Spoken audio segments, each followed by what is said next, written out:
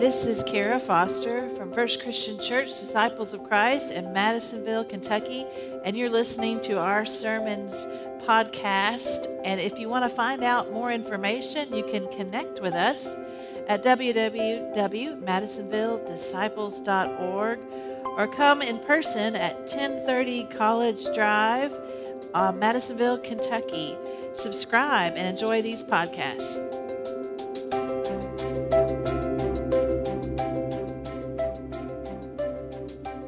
So our scripture today is from the book of Esther, and before I read it, I want you to stick with me on this for a while because I was inspired last week when I spoke from the letter to the church in Hebrews, where Hebrews in 11 and 12 talk about the cloud of witnesses, and the writer of Hebrews tells the church to remember these heroes of faith, the people that came before them, the people who showed them what it means to have faith and to endure through some challenging times. And so I wanted to go through some of these heroes of our own faith and remind you of maybe some of the people we don't talk too much about who are just have some amazing stories. And so I want to talk about Esther today, Queen Esther.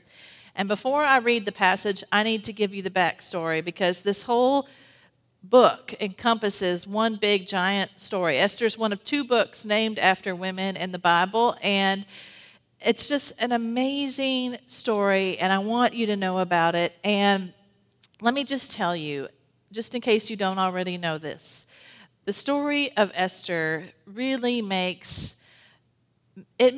like soap operas and Jerry Springer look like Mr. Rogers' Neighborhood. It's just wild and outrageous and full of manipulation and lies and people being impaled and killed and patriarchy and just a craziness. And so everybody buckle up because it's going to be a bumpy ride. And so this is how the story goes. I'm going to tell you the backstory and then we're going to read our scripture together. So Esther takes place about 475 years before Christ. And today, the story of Esther is still celebrated in the Jewish festival of Purim. I never can remember which way it is. And it sounds like a fabulous celebration because everybody dresses up in their characters from the book of Esther and they retell the story or they reenact it and there's food and celebrations and it's a great time. People are still telling this amazing story of Queen Esther and how she saved the day. And it starts with the people of Israel are they are in exile again in the diaspora of, first it was the Babylonians who took them over and scattered them all over the place. And then after about 100 years, the Persians defeated the Babylonians, and now the Jews are part of the Persian kingdom and under the Persian king.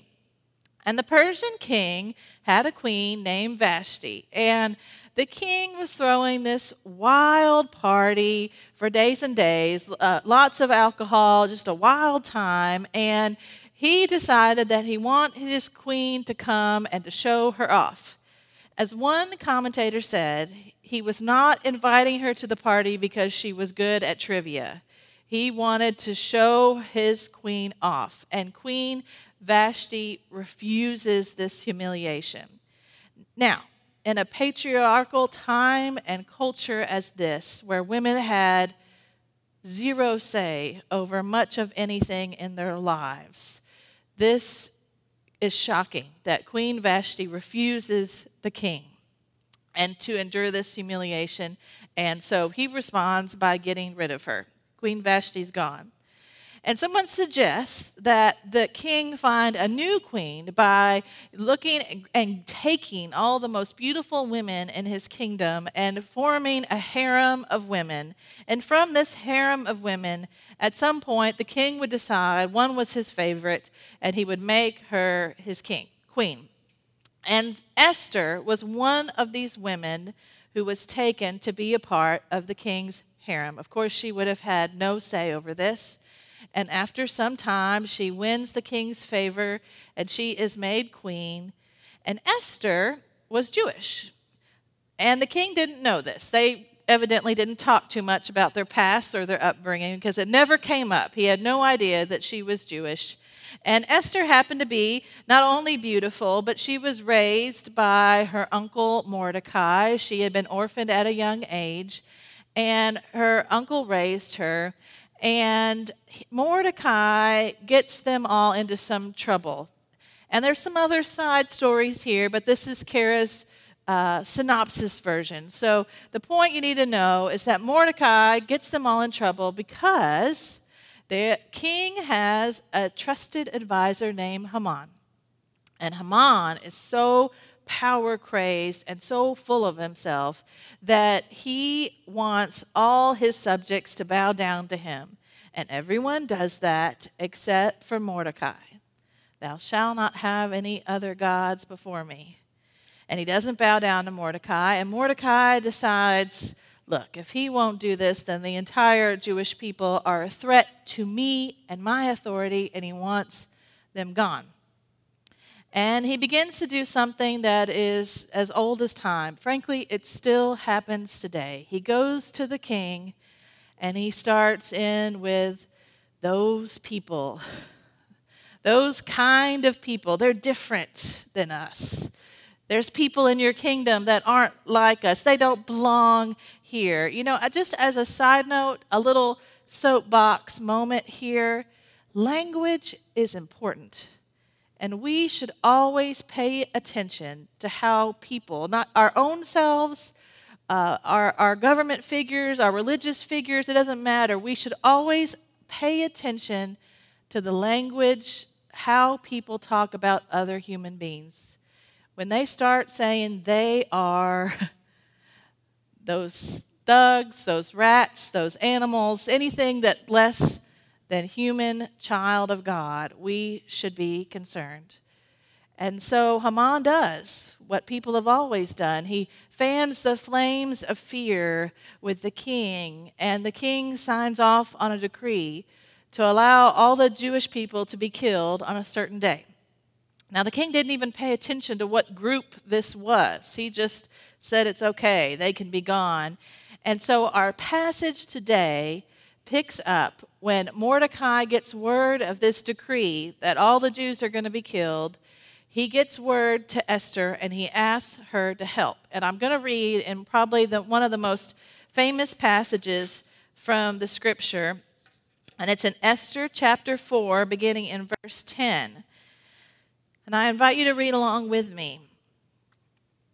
It says, Then Esther spoke to Hathach and gave him a message for Mordecai, saying, All the king's servants and the people of the king's provinces know that if any man or woman goes to the king inside the inner court without being called, there is but one law: all alike are put to death.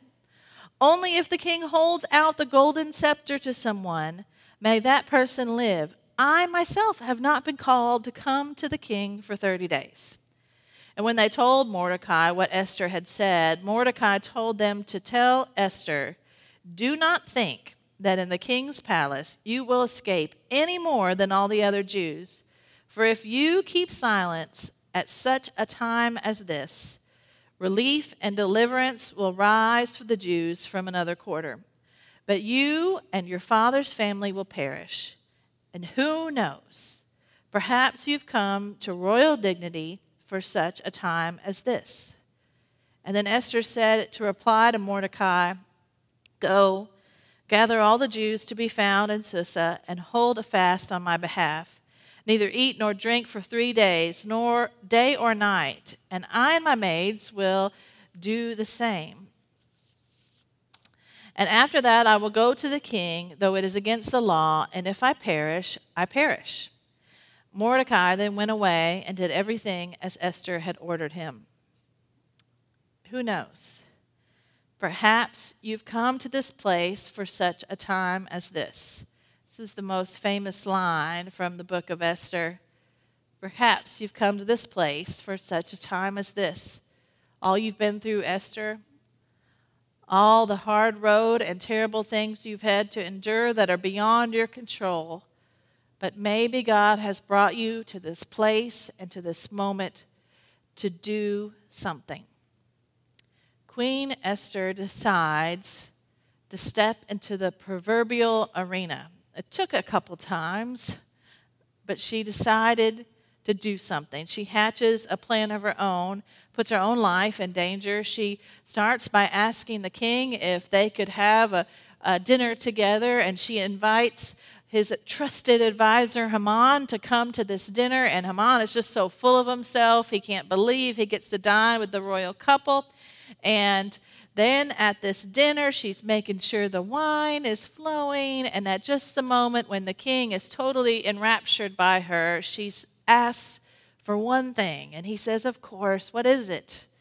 Let me and my people live. Now, this was shocking to the king because, one, he didn't know she was Jewish.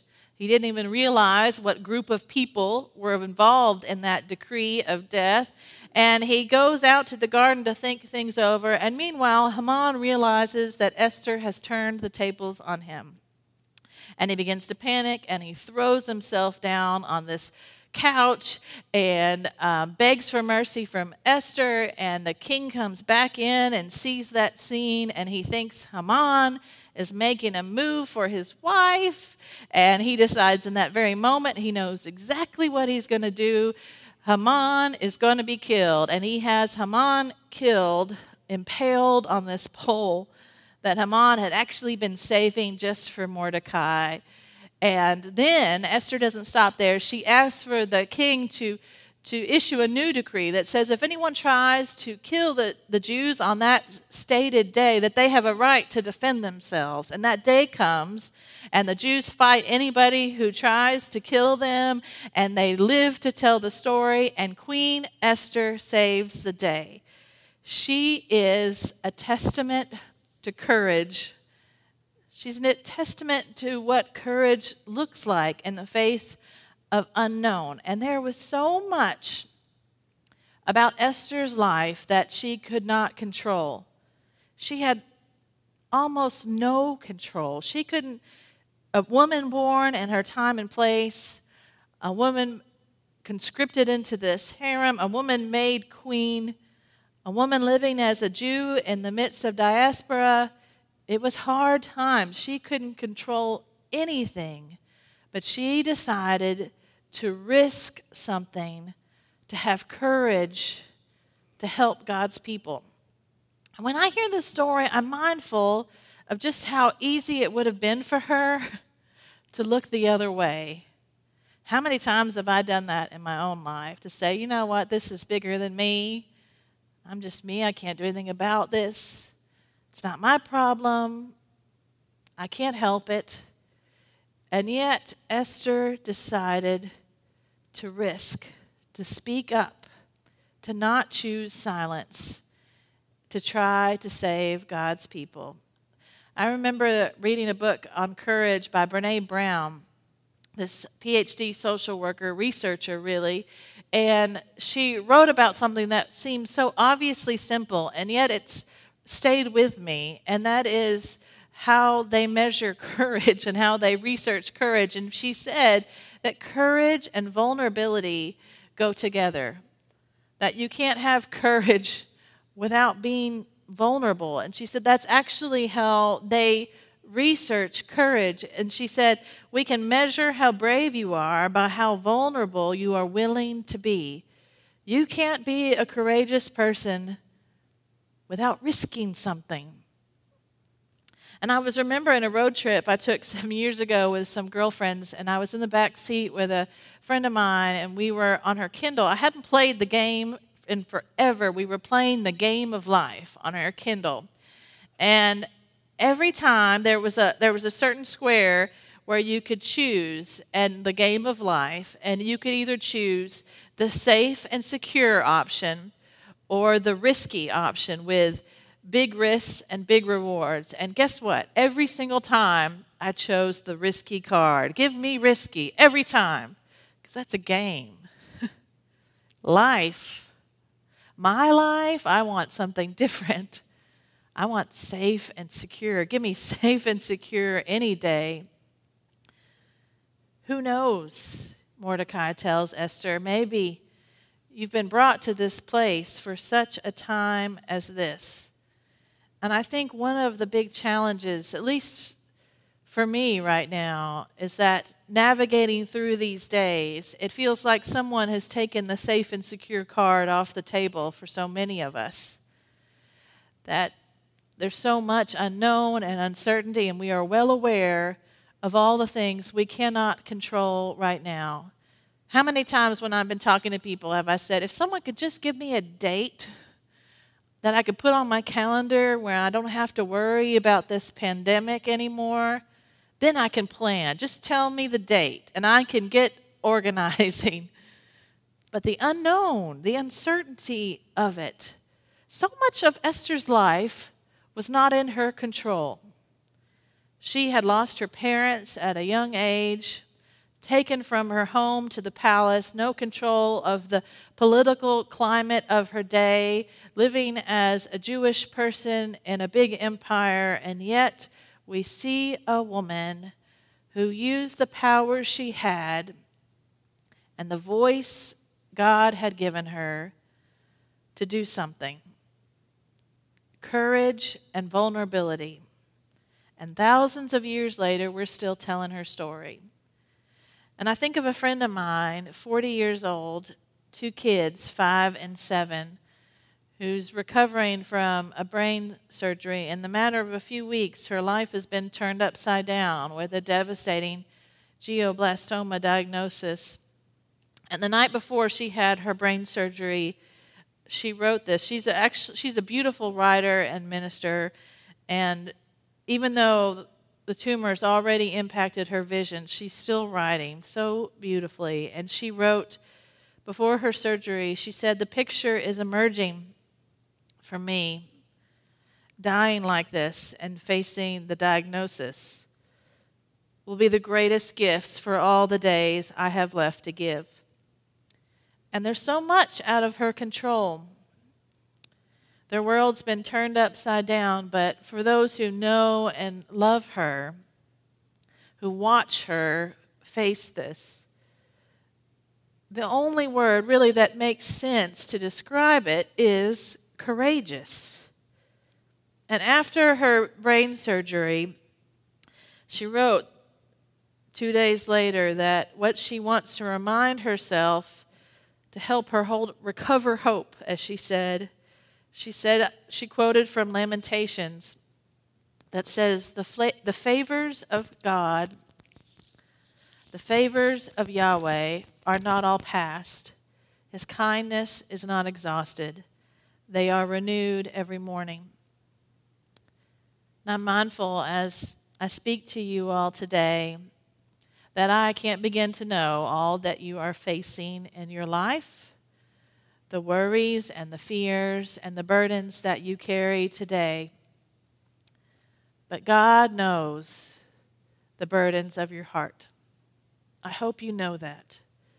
God knows the burdens of your heart this day. And even though you might not yet be able to see the road ahead, who knows? Maybe God has brought you to such a time as this. So be strong, take courage, and do not be afraid. Amen.